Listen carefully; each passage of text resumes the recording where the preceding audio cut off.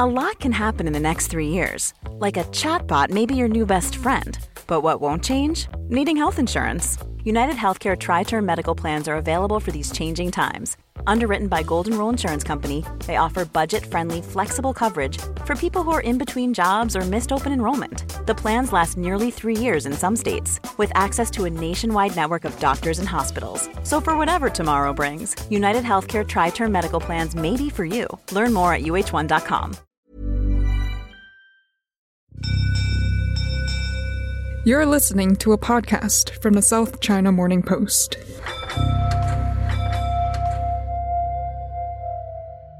Looking at the mildness of the symptoms that we are seeing, currently there is no reason for panicking as we don't see severely ill patients. That's Dr. Angelique Coetzee with a simple message to the world after identifying and reporting a new mutation of the coronavirus just a couple of days ago.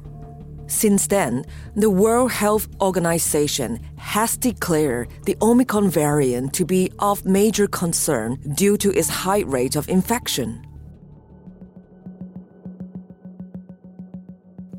Nations have shut their borders to South Africa and 7 other African countries. Both Japan and Australia have once again closed their borders to all foreigners. And here in Hong Kong, the list of countries whose residents are banned from entering the city continues to grow. What started out as bans on African countries now includes Australia, Canada, and nations across Europe. Any fully vaccinated Hong Kong residents who have passed through these countries now have to do 21 days of hotel quarantine upon arrival. Meanwhile, mainland China is doubling down on its zero-COVID strategy, and its borders remain closed to all, including all of us here in Hong Kong. As we learned so many times over the past 2 years, the story of this pandemic, like the virus itself, continues to change and develop. As I speak to you, we are reading reports that the Omicron variant might have been present in Europe weeks before it was identified in South Africa. Belgium, Germany, and the Netherlands all have reported cases of the Omicron variant. Just when we thought we had turned the corner on this pandemic, we got our second vaccinations and much of our daily lives had returned to normal, here we are at a new crossroads. Welcome back to our latest pandemic edition of the Inside China podcast. My name is Mimi Lau, talking to you from our studios here at the South China Morning Post in Hong Kong. And just like we told you many times last year, this year, and probably next year, please keep in mind this is a developing story. When new facts, new updates on the Omicron variant come to hand, you're going to read about them at scmp.com. It's not just the Omicron variant that's been making news in the last week. The news today is about an historic international agreement. Good morning, good afternoon, and good evening. As you know, today is a momentous day for global health. Today, WHO's member states decided to embark on the process of drafting and negotiating a new convention, agreement, or other international instrument on pandemic prevention, preparedness, and response. The significance of this decision cannot be overstated. Just as countries have united in the past to adopt treaties against tobacco, nuclear, chemical, and biological weapons, climate change, and more, and so today, the nations of the world have made a strong statement that health security is too important to be left to chance or goodwill, or shifting geopolitical currents or vested interests. That's Dr. Tedros Ghebreyesus, the head of the World Health Organization, the WHO, speaking last night as he announced the beginning of talks on the development of a global treaty on pandemics.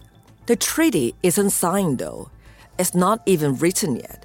And to get China and the US to agree is going to involve some tricky discussions about national sovereignty. But elsewhere, you might have missed the news that China and the United States are actually working together on a new treatment for COVID.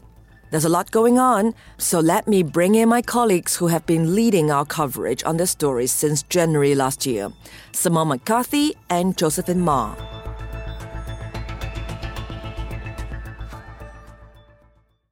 Simone, before we start, can you just recap how we got the name for the Omicron variant? Sure. So, as you know, the WHO has put together a system for how they name all of these variants of concern as they emerge.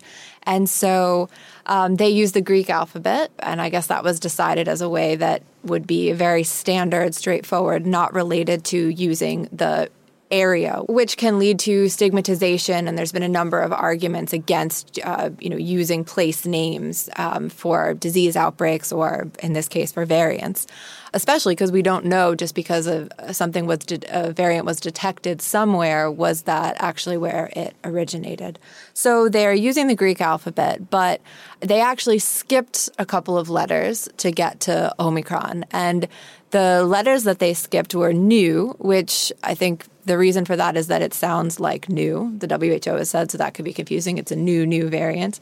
And then the other one was a Greek letter. My Greek is a little rusty, but I think it's pronounced Xi, but it's spelled Xi. And so that obviously is, as the WHO said, it is a common family surname, so they didn't want to get any confusion or perhaps stigmatization. And it also just happened to be the surname of President Xi Jinping of China. Yes, that's right. So he may be one of those people with that common surname referenced by WHO. Okay, back to the Omicron variant. You've been talking to researchers around the world about this. What are they telling you, and what is the latest you've learned about this? So I think the most critical thing to know is that there's a lot that we don't know. And that's because it's just been detected so recently. And even for something like hospitalizations, it would take 10 days to 2 weeks to start to see hospitalizations. Right now, a lot of the information that we have is coming out of South Africa, where those doctors are really on the front lines. They were instrumental in reporting and detecting this variant.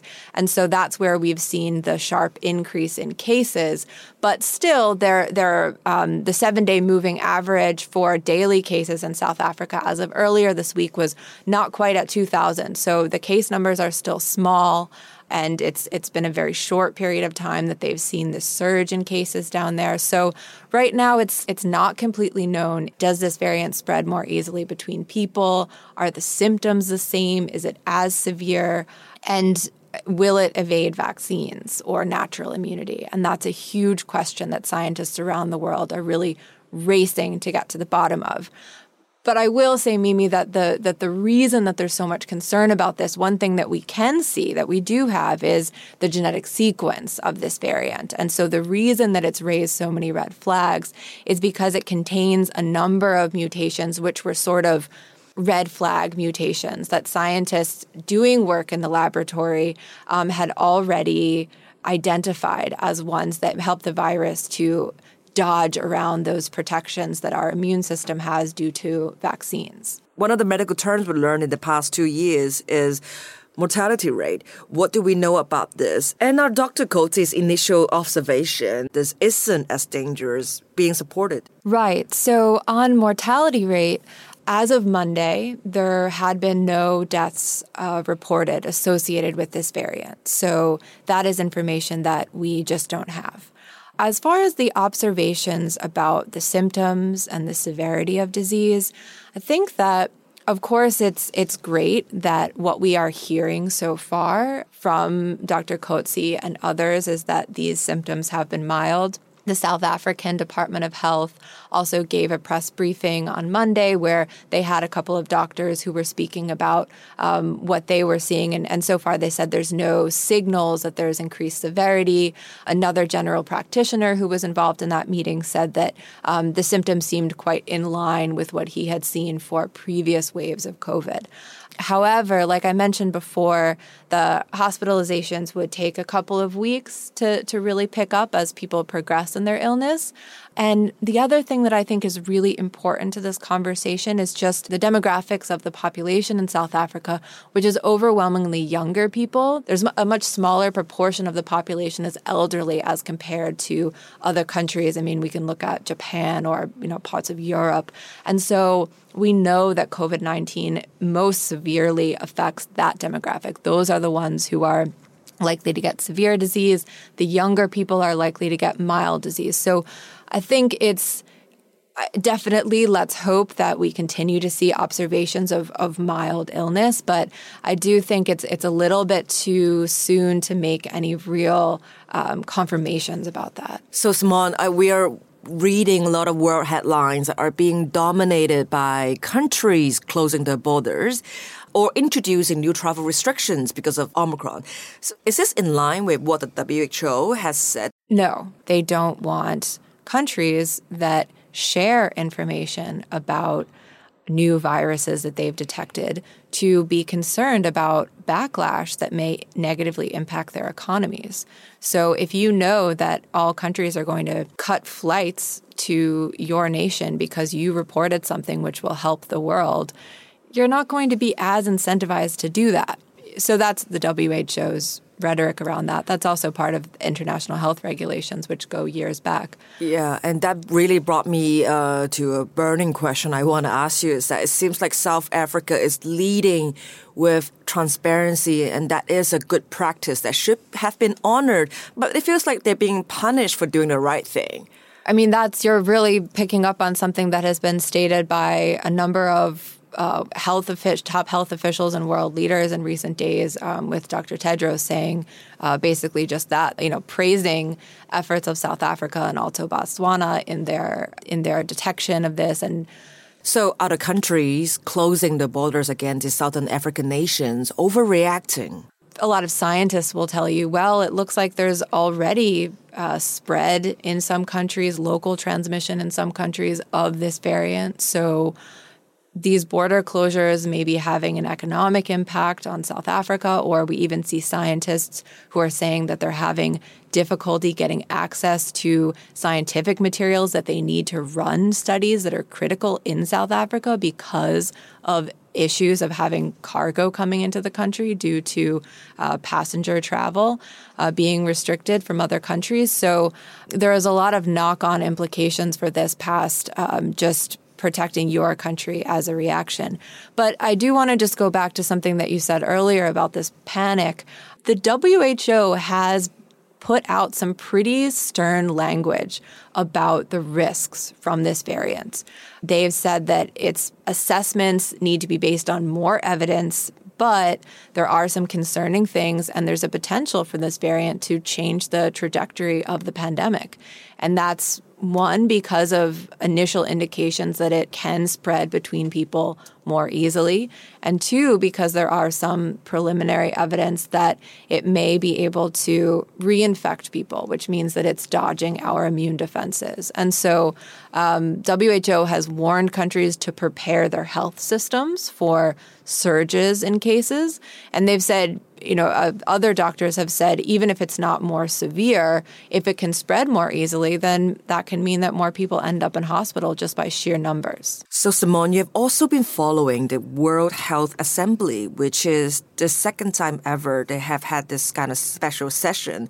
So what do you expect is going to happen in this assembly? That's right. This has been a pretty historic event. Basically, the session. So the World Health Assembly is the governing body of the WHO. And so basically it's the health ministers from countries around the world who are the WHO member states. And they're coming together for one purpose this week for 3 days, which is to discuss whether to begin negotiations on a pandemic treaty or other kind of international agreement that will basically govern how we handle as a world these kinds of major crises, pandemics in the future. Can you tell us more about this pandemic treaty you just mentioned? What does it mean? Well, that's exactly what they're trying to figure out. And I think that basically what we expect to happen at the close on Wednesday is that they will agree to continue negotiations on a treaty, although the language may be a little bit more open. So it could be a framework convention, which would be like a treaty or maybe some other kind of agreement. But essentially that they'll have an intergovernmental negotiating body, which will get to work on what exactly this could include. And there's been a lot of ideas. A number of European leaders and the European Union itself are sort of at the forefront of this, and they have suggested that this needs to include vaccine equity. We can't have this kind of piecemeal situation that we've seen, which has led to vast disparities in access to vaccines over the course of this pandemic. There's also talk about having this include more about how information is shared as far as new pathogens that are emerging, and also it could strengthen the role of the WHO, potentially giving WHO more power as far as how it declares a pandemic or what its ability is to actually verify reports that are coming from countries. The other thing is that it may also try and tie in with this concept of One Health, which relates to animal health, environmental health, and human health, and how pathogens are spilling over from nature into people, and what are some of the steps that we can take to limit that. And so, as you can see, it's a lot of very different kinds of ideas that would be of really big scope. So what will happen next, we expect, is that, or analysts that I'm speaking to expect, will be that they start hammering out those details. And maybe some of the sticking points might be how much sovereignty countries are willing to cede, or, I'm not going to agree to share information freely if I don't have some guarantee that my people are also going to have access to vaccines. Those are the kinds of conversations that we might see in those negotiations. But I think right now, there's a lot of work that would need to be done to get to a point of even having a document that countries could decide to agree on. And then we would need to see if it is a treaty, that means that countries actually have to sign their name on the line. So what kind of broad buy-in would that get down the line when it comes to pass, that they have something? That very much remains to be seen. It seems that the European nations are leading discussion on this pandemic treaty. But what have you heard about the two largest economies in the world, China and U.S.? What are their roles in this? Well, they certainly have not been at the forefront of pushing for a pandemic treaty. And both of these countries, we've seen examples in the past of them, choosing to really protect their sovereignty, even as they're engaging with international agreements. So we have seen statements being made over the past couple of days. We know that the United States said that they're absolutely open to continuing to work on making some kind of framework, treaty, agreement. And they've also been really instrumental in talking about reforms to the international health regulations, which is something else that's been under discussion at this special session. China, likewise, has said that they're open to communicating and collaborating around moving the talks forward on the pandemic treaty. So they're not at the fore, but neither has said, we refuse to do this, basically. Thank you so much, Simone, for your time. That we've learned so much about the Omicron variant. When there's more data available, we look forward to bringing you back to talk to us more about it. I look forward to that, too. Thank you, Mimi. Before I speak with Joseph and Ma, I would like you to have a preview of a podcast special we are publishing this weekend. It's with Dr. Ben Cowling from the School of Public Health here in Hong Kong. You'll be able to hear an in-depth interview talking not just about the Omicron variant, but also taking a deep dive on a subject affecting many of us here in Hong Kong: hotel quarantine, when our borders might open up, and the much bigger question, will our lives return to something close to normal next year? Have a listen here. And I know that in the US, actually, there was a situation just yesterday where Tony Fauci was asked, why has America banned not only South Africa, but a number of other Southern African countries, including countries that haven't reported any Omicron cases, but yet hasn't banned travel from other parts of the world where there are clearly larger numbers of Omicron cases. Japan just reported a case in someone traveling from Peru. So presumably there's quite a number of infections in Peru. So, for example, why didn't the US ban travelers from Peru? On that basis, it is not quite consistent. And we know that with experience with the Delta variant, even if you have a ban on the direct travel between two locations, the virus is still going to find its way through other locations, and before long the prevalence is going to be higher in other parts of the world anyway. So those kind of targeted bans, maybe they score some political points because it looks like you're doing something, but I don't think they have much public health impact. In Hong Kong, though, and also in mainland China, there's a slightly different rationale for the travel restrictions, where we don't want to let any virus into the community at all, and we've already accepted that we're going to have minimal international travel in the coming months. So it's a bit of a different situation to Europe and the US, where the airlines were actually getting back to the pre-COVID travel levels. That's Dr. Ben Cowling from the Hong Kong University School of Public Health.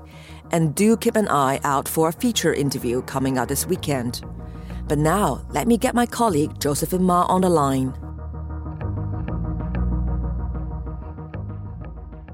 Josephine Ma is a China Desk News Editor here with the South China Morning Post. Joe, we're seeing news reports of executives from Moderna and Pfizer talking about the need to develop new vaccines in response to Omicron. What are you hearing from the vaccine manufacturers in China? Yeah, that's a key question that a lot of people are asking, whether the existing vaccines are good enough for this Omicron variant, because it's got so many mutations, especially with the spike protein. We heard from this, for example, Moderna chief saying that things don't look good, but it will take a little bit of time for them to find out whether they will need to develop a second generation vaccine for new variant. So the same has been said by Chinese vaccine developer Sinovac, which is the largest supplier of vaccines for developing world, said not long ago that if they have to adapt the vaccine for this new variant, they can do so because they can easily mass produce this new version of vaccines. But they will have to wait for regulatory approvals, and also they will have to see more evidence or more data to find out if second generation vaccine is necessary.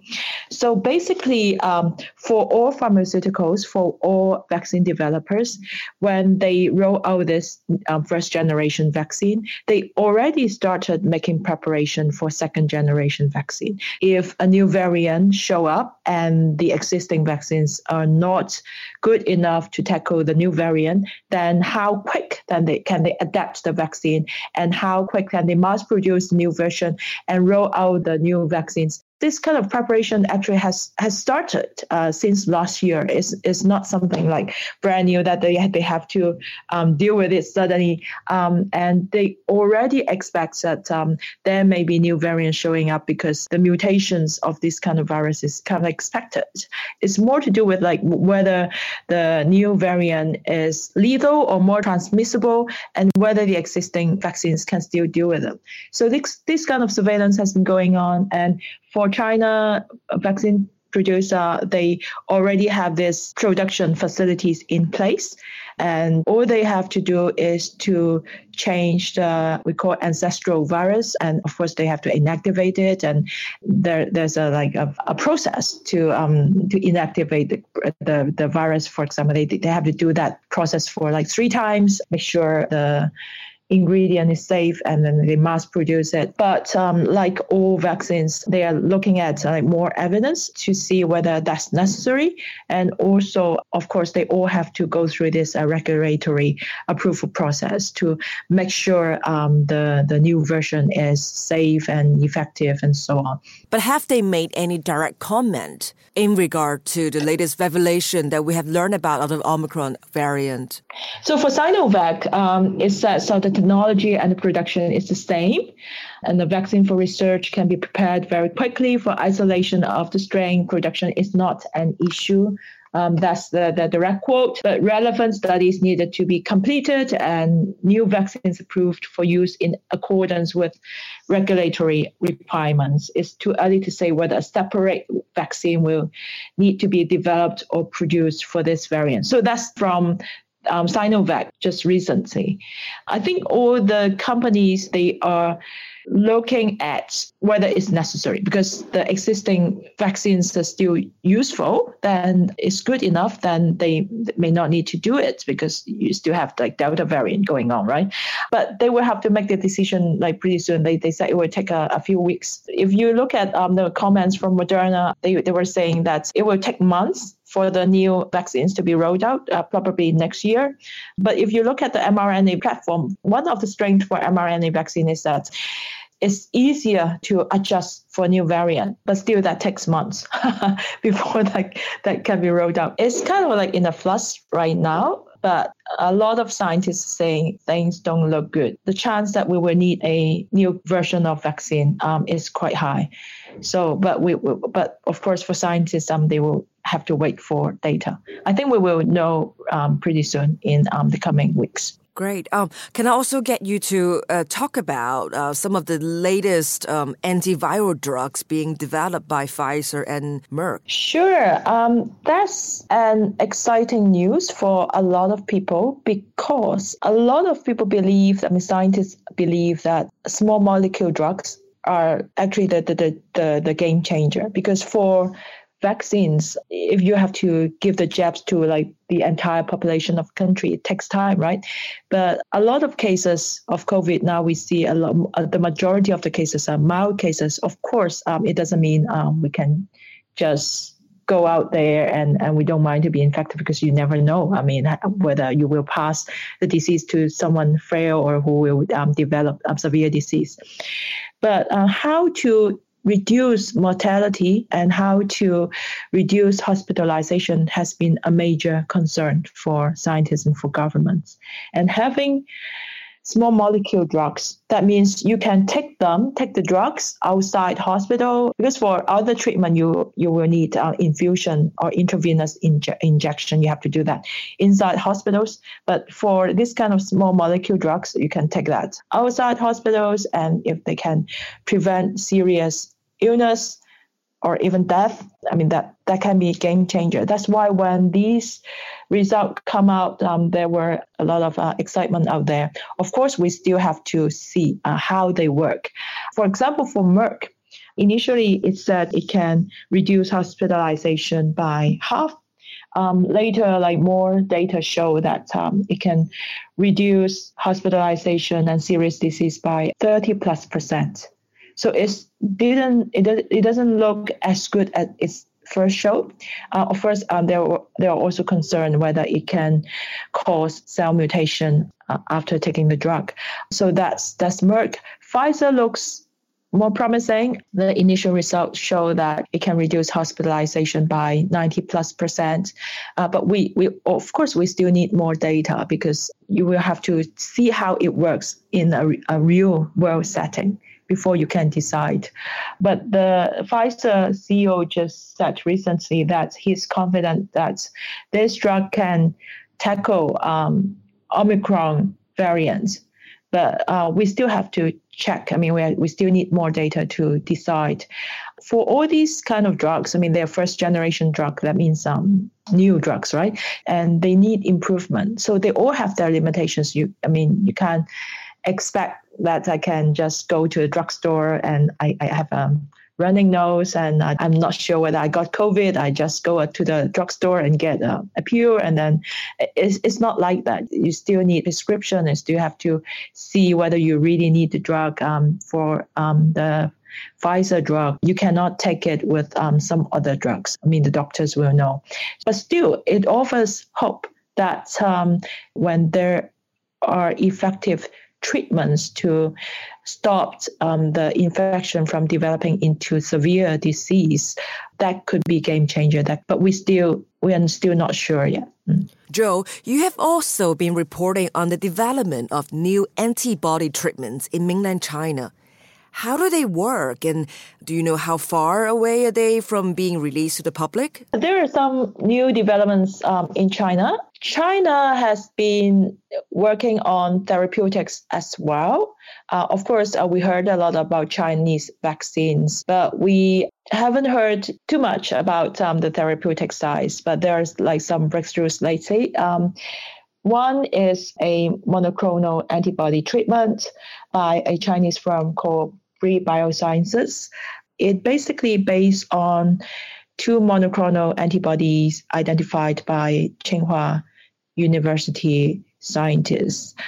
So monoclonal antibody means that, so the scientists, they look at all these antibodies developed by recovered patients. So among these antibodies, they identify those with the potential to be mass-produced.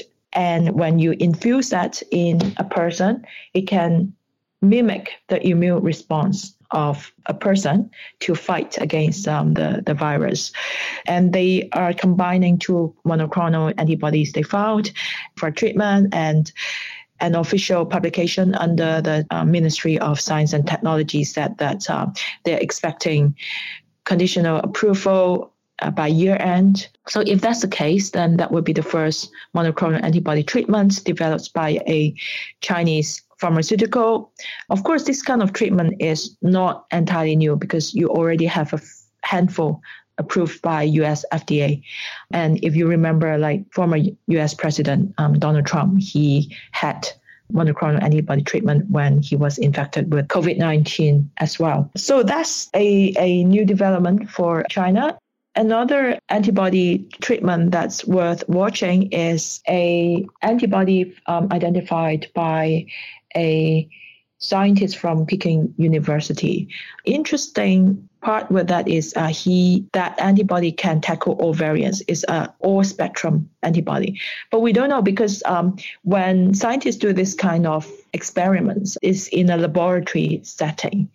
Until you use this kind of treatments on patients, you don't know how effective it is. But of course, they said that, for example, the first one by Brii Bio, they have been used in Chinese patients for compassionate use, and the result looks good, and they have already submitted data to China regulator, and they have already submitted data to US FDA, and they're waiting for the feedback, the approval. And for the second one, it has been used on 14 patients in Beijing, and they said the result is pretty good, but the number of patients is very small, and they are still have to talk to like pharmaceuticals to see how to commercialize it.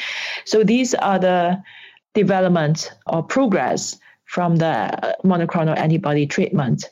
So, Joe, a lot of people are talking about booster shot these days, and China have always been insisting on sticking to the same vaccine booster. But now it seems that there's a policy change regarding that, allowing different vaccine boosters. Can you talk to us about that? What have you learned so far? Sure. So in the past few months, China has been saying that for booster shots, they require people to receive the same kind of vaccines they had before as a third shot. But last month, they said they approve mixing vaccines. Actually, there have been a lot of studies showing that if you have 2 inactivated vaccines, and for the third shot, if you use a different kinds of technology platform, then the immunity can be enhanced quite significantly. So China, they finally said they're going to approve mixing vaccines. So the question is what kind of boosters they will approve. And a lot of people are watching if China is going to approve the use of BioNTech mRNA vaccine, because as we heard about, as we know, reported before that Fosun in Shanghai is signed a deal with BioNTech to distribute and also to locally produce this mRNA vaccine. For the rest of the world is marketed by Pfizer. And an expert committee advising the Chinese regulator actually gave green light to the use of this vaccine months ago, but we haven't heard anything from the Chinese regulator. And a lot of people are watching if China is going to approve it. Of course, there have been a lot of speculations, like whether China is holding this approval because it wants to see if the domestically developed mRNA vaccine is good enough. So the data should be available pretty soon for this locally developed mRNA vaccine that's developed by the Academy of Military Medical Sciences with Yunnan Wellvax and also Suzhou Abogen Biosciences.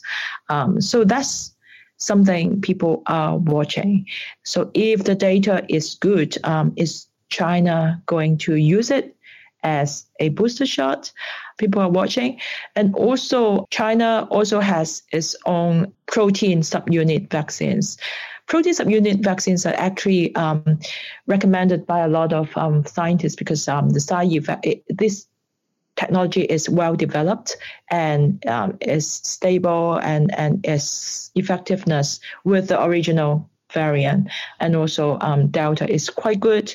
So is China going to use protein vaccines as a booster? That's what people are watching as well. Thank you so much, Jo, for leading us into this deep dive. We look forward to bringing you back for our next episode when we learn more about the Omicron variant and the response of the industry. Sure, my pleasure. Thank you. Intense research studying the global risk of this variant of concern is going on, and it might take weeks before we know anything certain. After 2 years of coexisting with the coronavirus, it's probably worth reminding ourselves to stay calm and trust the scientists for doing their best. We'll be back for more updates on the latest of Omicron and what China is doing in response to the global pandemic. Don't forget to keep washing your hands, wear your mask, and stay healthy. My name is Mimi Lau. Keep up to date to everything we're publishing here on scmp.com. You can also follow me on Twitter at GZMimi. Bye-bye.